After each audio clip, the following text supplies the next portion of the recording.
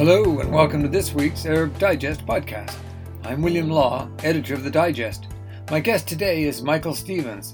He analyzes global politics and international development, advising governments and philanthropists working in the Middle East and South Asia. Michael is an associate fellow at London's RUSI and a senior research fellow with the Foreign Policy Research Institute in Philadelphia. He's the co-editor of What Next for Britain in the Middle East, published by IB Tauris. Mike, welcome back to the podcast. Thanks, Bill. It's great to be back. You know, it's just about a year ago that we had you on the podcast to talk about your new book. Wow, what a difference a year makes. Putin's war, Johnson gone, the death of the Queen. Back in October of last year, the Foreign Secretary was one Liz Truss. Now, you told me then you wanted to produce a book that stood the test of time. Well, I went back to it, Mike, and you know what? It does stand the test of time.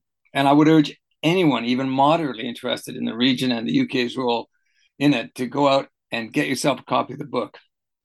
Now, let me ask you first of all about the Gulf. And I want to know how the GCC states are feeling towards the UK, given all that has happened here in this country, politically, economically, and otherwise, since we last spoke. Well, I think that there have been a number of factors which have changed the way in the GCC has viewed itself as an organisation, the constituent countries within them, and then, of course, our political turmoil inside the UK has greatly affected their perception of us. So clearly, since we last spoke, the GCC, or at least the big oil producers in the GCC, have become far more geostrategically important than they were even 8 months ago.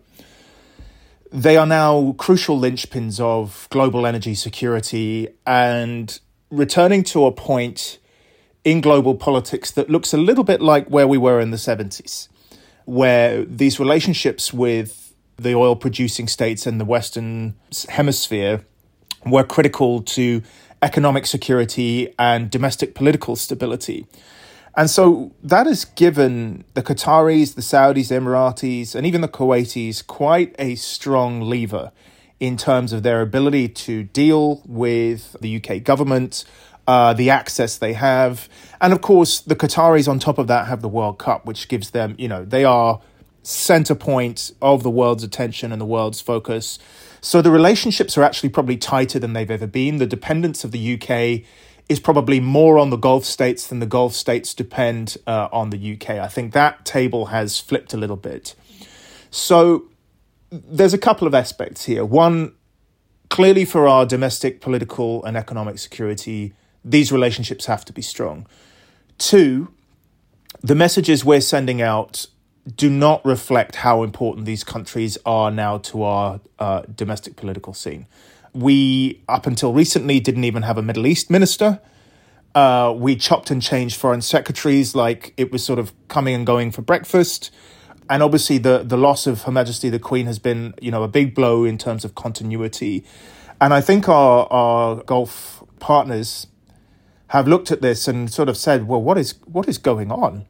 You were a country that we relied on in good times and bad. Yes, we had our up moments and our down moments, but you were a sign of stability and strength. And now, who do we phone? Who do we speak to? What do you care about us? Is there anything in your relationships outside of trade? What is your geopolitical focus? And these are questions that we can't answer. I think it's fair to say that the UK has done extremely well in terms of sending trade missions out to all the main Gulf states. We've worked pretty hard on trying to get a free trade deal across all six, and that is to be commended. But the messages that we're sending out and that are being interpreted by the Gulf are pretty bad, really, and we're paying a price for that. I would say one thing, though, is that the pound is extremely weak right now, and like or loathe this government's recent mini-budget, removing VAT off goods leaving the country means that Gulfies will come to London, they will buy expensive things, they will get their VAT reduction at Heathrow Airport, and they will fly back. So in that very narrow corridor, actually, it's a very positive time for Qataris, Saudis, Emiratis to be visiting the UK and to be investing in the UK. Well, there's an irony there too, isn't it? Because it was that cut in the 45p tax that really caused the great anxiety. And as you say, here the very wealthy in the Gulf are going to benefit a quieter point in that budget, mini budget, I guess we should call it. Um, Now, Mohammed bin Salman, you mentioned him. In the end, he didn't turn up to the Queen's funeral. I wonder, do you think he was advised by his own people that he might face some unpleasant headlines, or do you think our government gave him a gentle suggestion? It was not quite the time. And a supplementary question: does the fact that MBS ordered the killing of the journalist Jamal Khashoggi, that he's imprisoning anyone who criticizes him to hugely long sentences? I mean, with the most recent, two poor women, 34 years and 45 years for tweets. Does any of that matter to policymakers here? Yes, it does. And that is reflected in the fact that MBS didn't come to the funeral of Her Majesty. I think it's still too soon, Bill. It's been 4 years since Jamal Khashoggi was murdered in the Saudi consulate.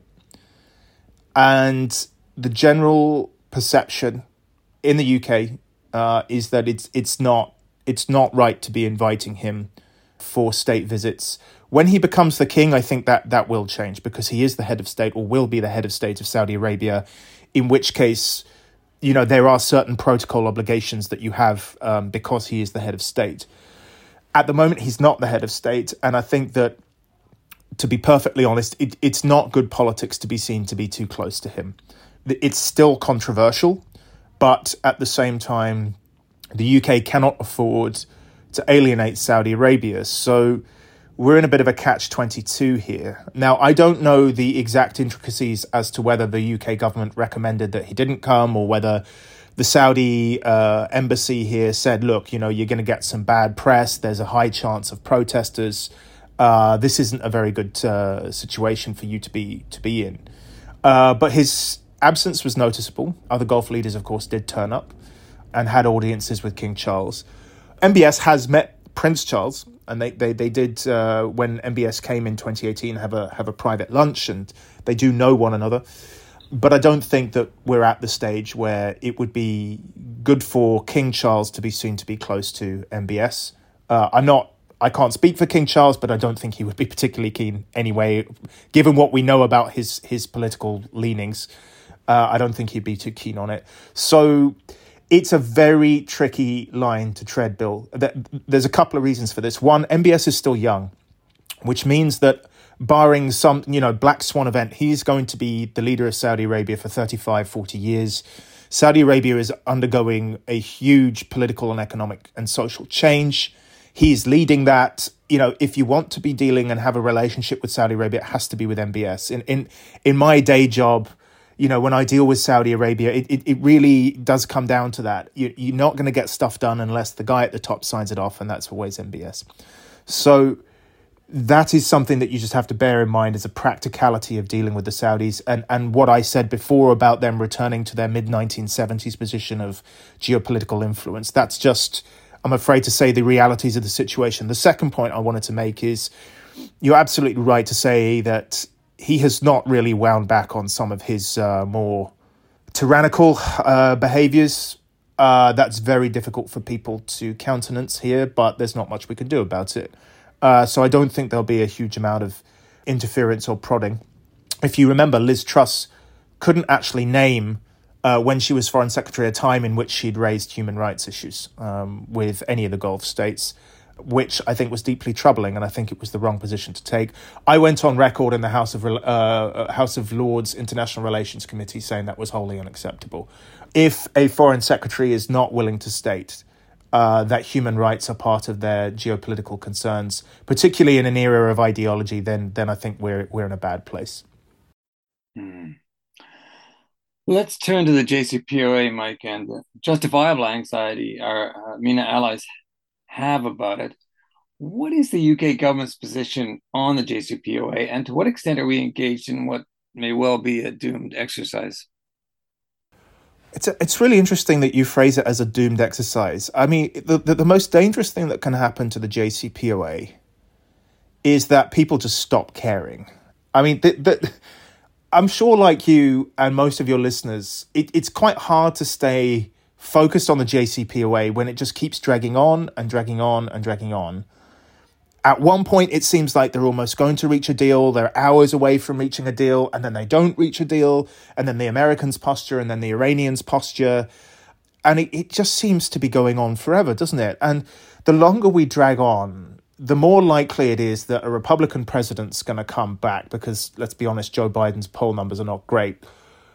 And then we just go through this whole cycle all over again. So I probably am siding with your description of it. I do think it's a doomed enterprise, and I think we're probably in a semi-permanent state of sanctions on Iran, and Iran just kind of busting the sanctions here and there, using their leverage as an oil producer to have some geostrategic influence.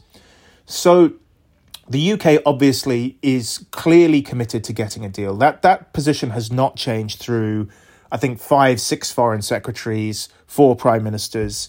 So the UK would love nothing more than to see the JCPOA signed, because the underpinning position there is that bringing Iran into the fold and engaging with them prevents them from some of the bad behaviors that we've seen recently, where they escalate, then we have to escalate in return.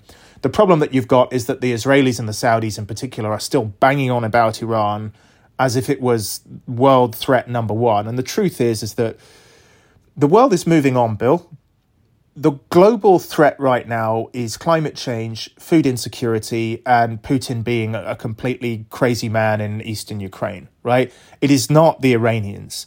And the truth is that geopolitical bandwidth can only take so much bad news before you start to filter out other information, and in the US and the UK and other places where people are worried about energy bills and heating, actually people start to drive pragmatic solutions. So things like what percentage of enriched uranium exists in Iran starts to become the concern of very, very few people in a small niche who constantly warn about the threat of a nuclear Iran. And what you see within that niche is a breakdown of opinions. So you're seeing this in Israel now. You're seeing senior generals in Israel openly saying that Netanyahu is at fault for trying to trash the deal, that we're in a really bad place now where it can't be solved. And when you've got the Israelis talking like this, I think it's fair to say that, we've driven this political conundrum, and it is a political conundrum more than a military conundrum, into a sort of Gordian knot. And my question would be, how much political, economic, and strategic capital does the UK really want to waste on a scenario that could just keep dragging on for 10 years and eventually become a bit like the Israeli-Palestinian conflict, where fewer and fewer people care, and actually the main questions of the day are far more pertinent to your domestic political agenda? So, I would caveat that by saying, yes, absolutely, we're part of the, E3+3 mechanism.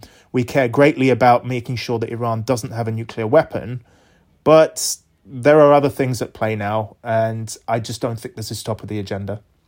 Well, now you mentioned Israel, and Ian Black has a wonderfully forensic and clear-sighted chapter on our relations with Israel and the conflict. Liz Truss told Yair Lapid in September, when they were at the UN, that she was, quote, considering moving our embassy to Jerusalem. What do you think the consequences would be were that to happen, Mike? It's a strange comment, isn't it? And I think maybe it was on this podcast or elsewhere where I made a point that the Israeli-Palestinian debate in the UK now looks a lot like the American debate, which is that if you lie to the right of the centre, you're pro-Israel. If you lie to the left of the centre, you're pro-Palestine. Most people who engage in the political debate about Israel and Palestine have never been there. They don't speak the languages. They don't know the cultures. They've not been in a synagogue, and they've not been in a mosque. And yet they seem to think that they should have an extremely strong opinion either way. And, it's probably not a secret to your listeners that I'm a member of the Conservative Party. I was a candidate for the Conservative Party, and I spent a long time around Conservatives, some of whom brought this issue up. And I was shocked by how ignorant they were about the situation. Having myself lived in Jerusalem for 3 years, and speaking both languages, I find it very, very troubling that the ideological right seems to think that moving the embassy to Jerusalem unilaterally is somehow a solution to the conflict. It's not a solution to the conflict. It doesn't really create any change strategically between the Israelis and the Palestinians. It doesn't benefit really the Israeli population, most of whom live on the coast and couldn't care less where your embassy is. It does benefit certain aspects of the Israeli right, who would be very keen to see that because, Jerusalem is seen as part of the eternal capital. Now, I do think there is a legitimate argument for moving an embassy to Jerusalem if it's within the 47 borders, 48, 47 borders of Jerusalem, whereby that's legal, recognized Israel. But if you're starting to talk about recognizing entire sovereignty over the capital of Jerusalem, which is as yet, since 1981, been annexed by the Israelis but not recognized outside of about 5 or 6 countries, you're making some pretty bold statements about the conflict that I think don't lead anywhere good. Now, what the Conservative Party thinks and what Truss, to the extent that she understands the conflict, thinks is that, the Gulf Arab states don't care so much about this. It's not such a big deal anymore. Let's just do it, get it over and done with, and we'll be fine. We won't pay a price with the key players in the region who we need to have close relationships with. And that's probably true, Bill. The Saudis are not going to punish you. The Qataris are not going to punish you for moving the embassy. They didn't punish the US. So I guess that may be some of the thinking underpinning it. But in terms of what we can change, Ian made a good point in the chapter, which is that actually we sort of play at the edges here and we haven't set the agenda when it comes to Israel and Palestine. And so do we really have the keys to unlock that door? And the answer is probably no. Mm-hmm. Yeah, it's interesting, isn't it? Because Honduras, Guatemala, and Kosovo are the only others that followed Donald Trump's lead. Yeah, wasn't it like Nauru, Palau as well, something like that? Or Vanuatu. Yeah, the UK, on the UN Security Council. I mean, it would be just a huge signal. But I think it speaks to the lack of competence of this Truss government that she would even. Well, here's the question, Bill. It sends a huge signal, but is anybody listening? And I think that's a serious question we have to ask ourselves. And, the UK has taken a very strong position in Ukraine. And I think actually, partly one of the reasons that the Ukraine is fighting so effectively against Russia is because of UK support in Ukraine. But outside of that concern, I'm genuinely concerned that our voice is not really being heard or listened to because our government is not really respected. And again, I'm not saying this as some person that atavistically, is against the Tory party. I'm in the Tory party. I just find that the situation that we're in right now is that we are looked at with confusion. Our voice is not really seen as a voice which guides and holds the ship steady. And so, yes, we're a P5 power. Yes, we're a nuclear armed state. And yes, we have a very effective armed force, which, I made the point in the book that we have some first-rate capabilities and that does afford us power in the international system. But at the same time, you've got to look at things like soft power. We've just scrapped BBC Arabic. Our huge arms of influence across the Arab and Islamic world are fading fast. And we're becoming this kind of mercantile nation that relies heavily on trade to get, its interests through and advanced. And some of the more complex questions about soft power, clever use of hard power, multilateral influence within the UN, I mean, it's dropping like a stone. And I'm very concerned. Now, look, in 2 or 3 years' time, that may not be the case. But where we're at right now, it's not great. We're not in a good position. Our voice is not respected in the way that it was. In the book and in the podcast, you spoke about the importance of America in the Middle East, and commentators like myself have spoken and written at length about the American withdrawal and the impact of that. But you made the point that Britain has to remain attached to U.S. foreign policy, whether we like it or not. So on that front, how are we doing? And do we see eye to eye with the Biden administration? And do we think he's doing a good job in MENA? I don't think the Biden administration is doing a good job in the Middle East, no. Does the Tory government? Not really. You have, along with many commentators, will have noted the big U-turn that Biden took, flying to Saudi Arabia to meet with the Gulf monarchies to try and get oil production up. There was a prearranged 100,000 barrel increase. And only was it yesterday or the day before, the Saudis are now signaling that they're going to cut production again. So you would broadly say that if the US's key goal in the region was the stability of energy production in a way that kind of advances social mobility in their own country, bearing in mind everybody in the US drives a car and they're very reliant on oil prices, you would say it's been a failure because that's their top line issue. Number two, maybe you could argue that was the JCPOA, not been signed yet. That broadly seems to me a failure. Then you've got wider questions of regional stability. Well, I think where the US has done well has been to control the spread of extremist terrorist organizations, including Al-Qaeda and Daesh. And I think to that extent, I think what you're looking at is that they're becoming increasingly good at tactical insertions into the Middle East, but their strategy is, I wouldn't call it non-existent. There are a lot of people in the Eisenhower building who care about the strategic footprint of the US in the Middle East, but have not been able to execute a strategy in any meaningful way. I've gone all out on criticism of the UK government, but does anyone really respect Jake Sullivan? Biden's national security advisor. Who listens to Jake Sullivan? I don't think that we have a situation where major elements of the US State Department and national security apparatus are respected either. So I'm very concerned, really, that our voice in the West at the moment is probably not what it was. Now, when you're talking about tactical insertions, that is where I made the point in the book that the UK and the US are almost inseparable. We work hand in glove. We have really, really good intelligence sharing cooperation, special forces cooperation, and we are able to go into Syria, take out some bad guys, make sure that ISIS threat is contained incredibly well. We keep an eye on movements of assets to Hezbollah, make sure that they're contained. So I think in that frame, actually we've done a good job. So it's not all bad news, but in terms of the Americans always used to use this phrase under the Bush administration, the region we would like to see, right? They would always have this strategic vision of the region we would like to see. I don't think they know what that looks like anymore.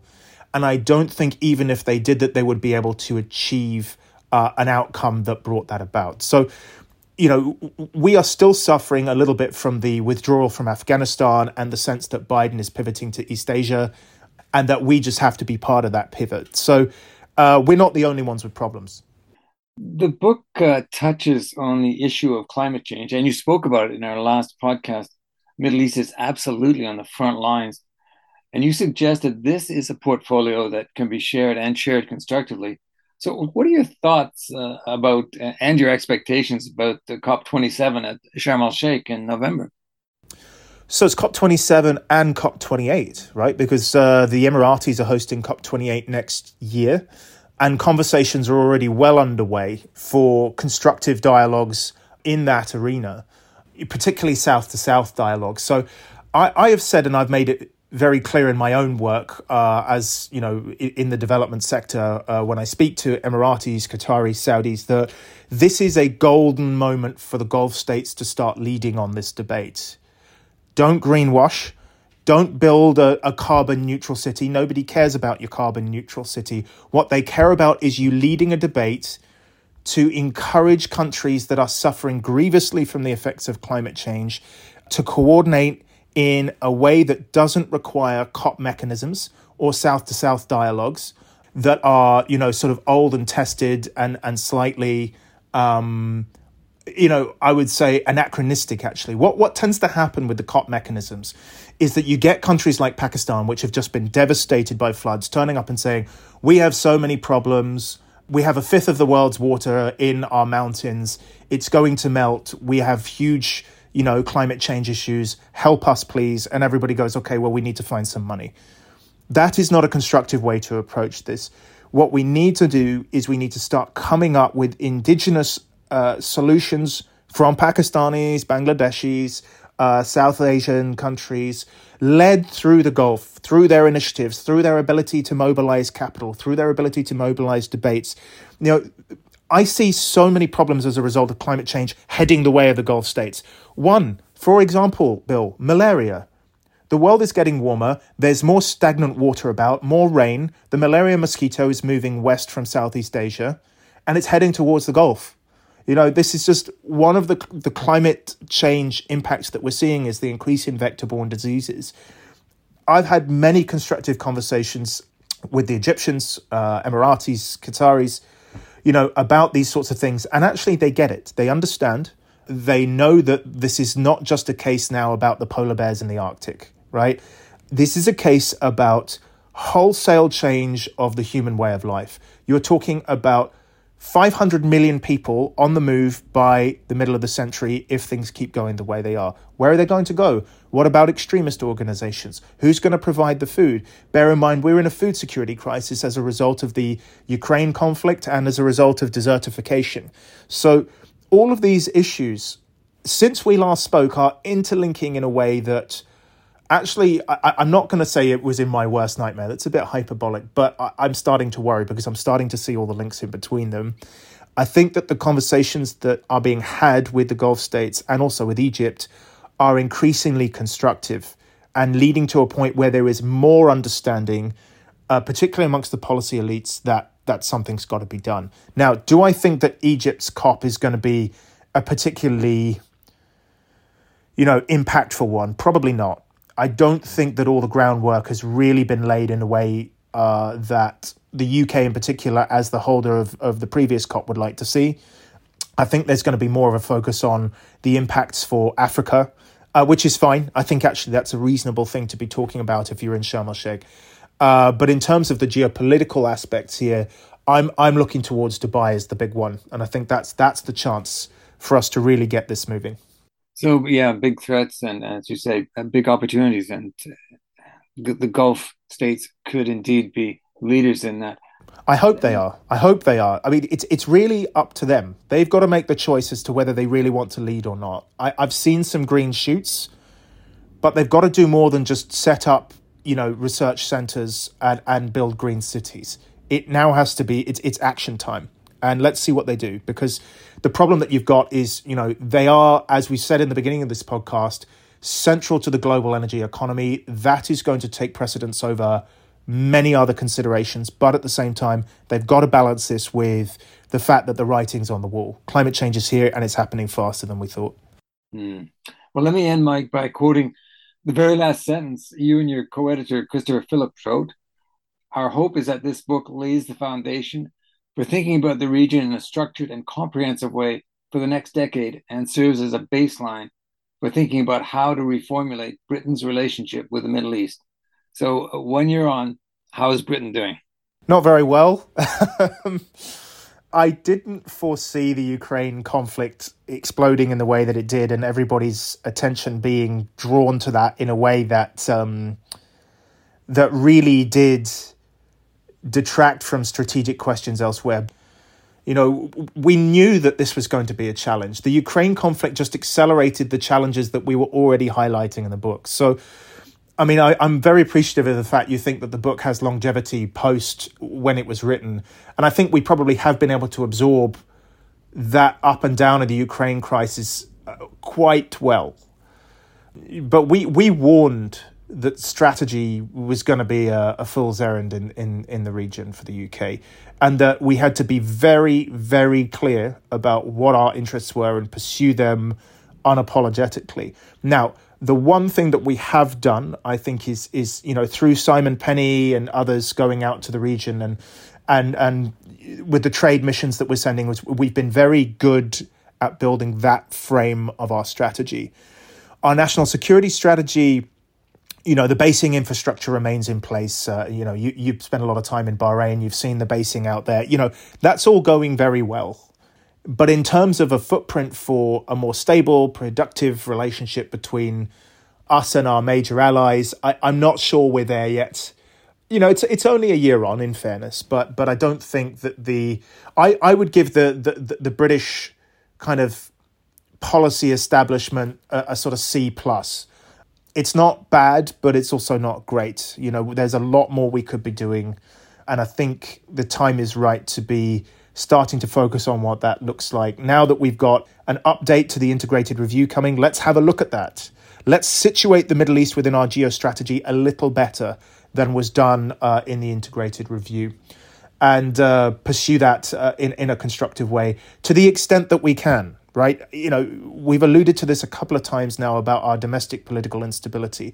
If we are and we continue to be domestically politically unstable, I'm afraid foreign policy and strategic policy is much more difficult to do. So let's hope that whatever happens in the next year or two, that we come through some choppy waters domestically, and particularly given that the cost of living is rising here and people are struggling, and that we're able to then think about these key foreign policy questions before we lose too much ground with critical relationships in the Middle East. Mm-hmm. Well, it's all there, and we'll see how it all plays out. Very interesting times. Thanks so much. It's been a pleasure, as always. You've been listening to the Arab Digest podcast. My guest today was the Middle East analyst and writer Michael Stevens. He's the co-editor of What Next for Britain in the Middle East, published last year by IB Tauris. I recommend it highly. We launched our podcast in 2020, and 2 years on, we are now closing in on 100,000 listeners, with an audience in countries right around the world. So, a big thanks to all our listeners. And if you're a first-timer, check out our podcast library on Apple Podcasts, Spotify, SoundCloud, Amazon, or other platforms. In addition to our podcasts, the Arab Digest daily newsletter features the very best of MENA experts, contributors like Michael. If you'd like a free trial of the newsletter, simply go to arabdigest.org. And if you enjoy what you find and want to join the club after your free trial period is ended, we're offering special rates to students, academics, and retirees. And subscriptions are now available to university libraries. If you're a student or academic, check if your university library has an Arab Digest subscription. If so, you can access a digest for free. And if not, ask your library to consider getting one. Check us out on arabdigest.org and follow us on Facebook, Twitter, and LinkedIn. I'm William Law, editor of the Arab Digest, essential reading from independent sources.